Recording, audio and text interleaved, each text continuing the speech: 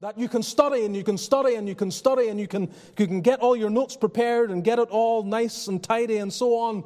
You can have it all ready and you can rehearse it and you can imbibe it and be able to share it clearly and articulately, but it has to be more than that.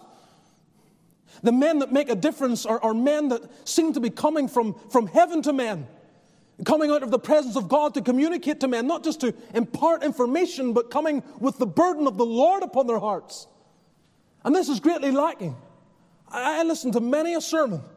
At different occasions, you download something. It might be because it's a topic you're interested in, or a particular preacher you like, although I have a few select that they do know the Lord, and they know God, and they preach as men who know God, and that's why I listen to them.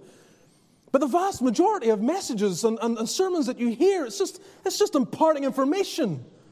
It's just sitting there, tantalizing the intellect, but not driving at the hearts of men, not trying to quicken men and enliven men and influence men's hearts.